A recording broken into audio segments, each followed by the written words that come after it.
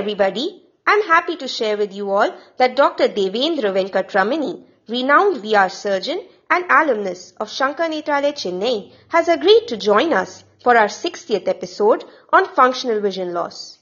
Dr. Devendra has won numerous awards throughout his career and has made significant contributions to many books, national and international conferences.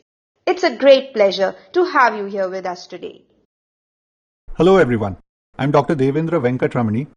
I'm a proud alumnus of Shankar Nethralaya, having done my DNB in the year 2008 to 2010 from SN Chennai, and I currently practice as a VR surgeon at Lakshmi Eye Institute, Panvel.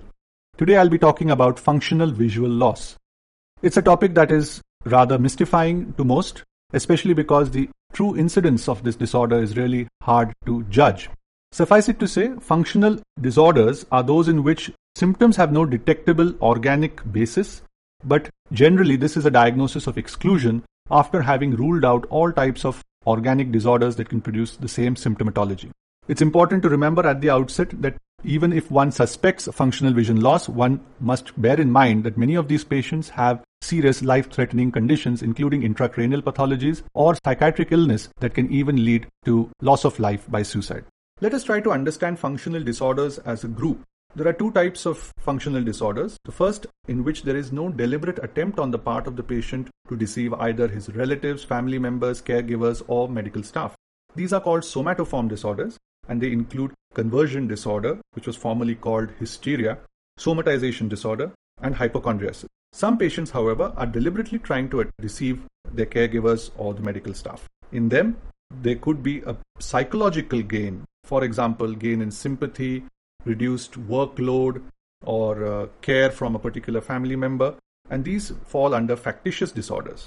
When the benefit, however, is material, for example, an insurance claim or compensation due to a job-related injury, it is called malingering.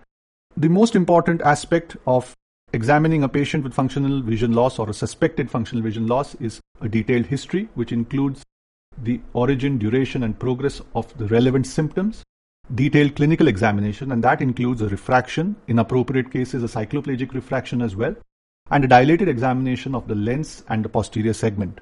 Optic nerve function tests are of special importance because many times the pathology may be retrobulbar in location if there is really an underlying pathology.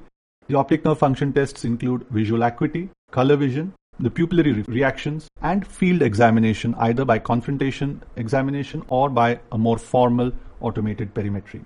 An OCT of the macula can also help identify very minute pathologies at the fovea. Electrophysiology is very valuable indeed in diagnosing afferent pathway lesions, especially the pattern VEP, which can also differentiate between an optic nerve or a macular pathology. And in many cases, neuroimaging, especially an MRI of the brain and orbits, is also warranted to rule out any significant intracranial lesion. How does one approach a patient if all these tests have turned out to be normal? Well, in general, one can classify them based on the nature of the presenting complaint. Patients who have profound binocular vision loss are a special category. In this group, one needs to look at how the patient enters the examination room right at the beginning. A truly blind person would move around carefully, whereas a malingerer appears to deliberately walk into obstacles and bump into furniture. In this setting, the menace reflex can be used to test for some amount of visual function, but it may produce false positive as well as false negative result. Similarly, shining a bright light, a very intense bright light on the patient's eyes can produce reflex tearing in a patient who has visual function.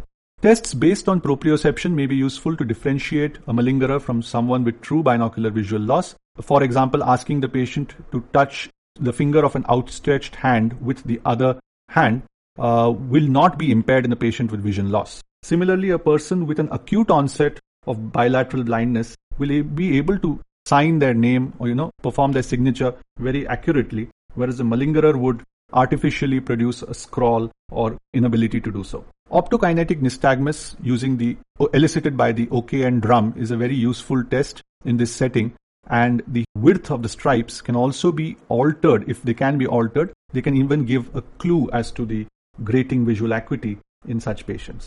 A similar test is the mirror test, in which a large mirror is held in front of the patient and the patient is asked to at least look in the direction of the mirror, and the mirror is tilted from side to side, and this elicits nystagmoid movements of the eyes in a patient who has visual function. Patients who present with monocular profound vision loss form a second category.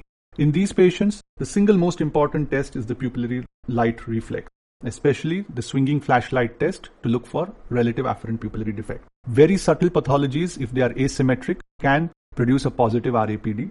So this is the single most important test. Other tests are based on dissociation between the two eyes, and this type of dissociation can either be produced prisms or using of different colors in front of each eye. Using prisms takes some practice and a little bit of skill. Using a 4-prism diopter prism placed in front of the apparently good eye with its base up and apex just bisecting the pupil results in monocular diplopia. When the patient is convinced of this fact that he is able to see two images with the good eye, the prism is slipped in such a way that covers the pupil completely, and then the other eye is uncovered. Now if the patient says that he is experiencing diplopia, it is nothing but a binocular diplopia, demonstrating that he has visual function in the apparently blind eye. Similarly, one can use a larger prism like an 8-prism diopter prism in front of one eye, the allegedly blind eye, and ask the patient to walk up or down stairs, which will be very difficult for someone with binocular function. A third category of patients are those who complain of decrease in vision in one or both eyes. One way of tackling this setting is by performing a prolonged refractive testing with reassurance of the patient at every stage and expressing disbelief when the patient says that he cannot read a particular line. Another strategy involves keeping the visual angle constant but altering the test distances. In other words, smaller size letters should be able to be read from closer and larger size letters from far away, but patient may not be aware of this fact and may stick to a particular line which he has come to believe reflects his true visual acuity. A fourth category of patient complains of visual field defects. Now, the classical functional visual field defect is actually a constriction of the visual field, and it is important to remember organic pathologies that can produce this kind of constricted field, which include glaucoma, retinitis pigmentosa, chronic papilledema, etc. And all of these can be ruled out by careful fundus examination.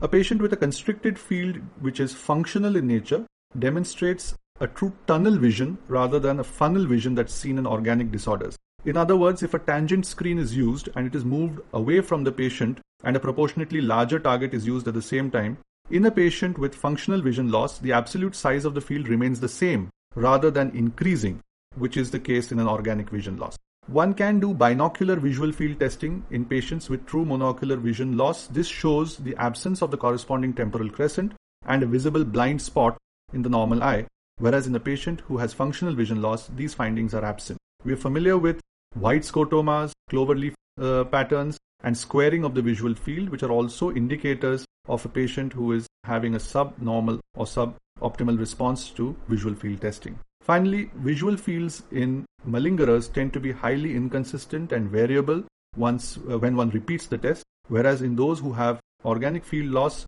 or conversion disorder, they are generally consistent over repeated testing. To sum up, the differential diagnosis of functional vision loss is very long indeed. It definitely includes organic disorders that have very subtle ocular findings and those disorders which are either retrobulbar or intracranial in location.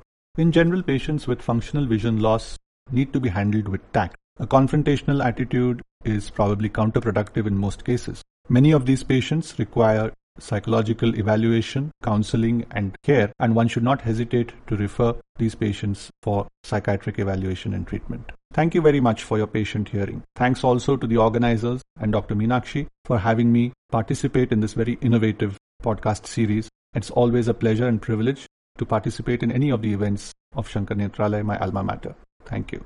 Thank you so much, sir, for the interesting talk. Thank you all for listening. We will be back again with yet another interesting episode next week. Do subscribe to our channel and stay tuned.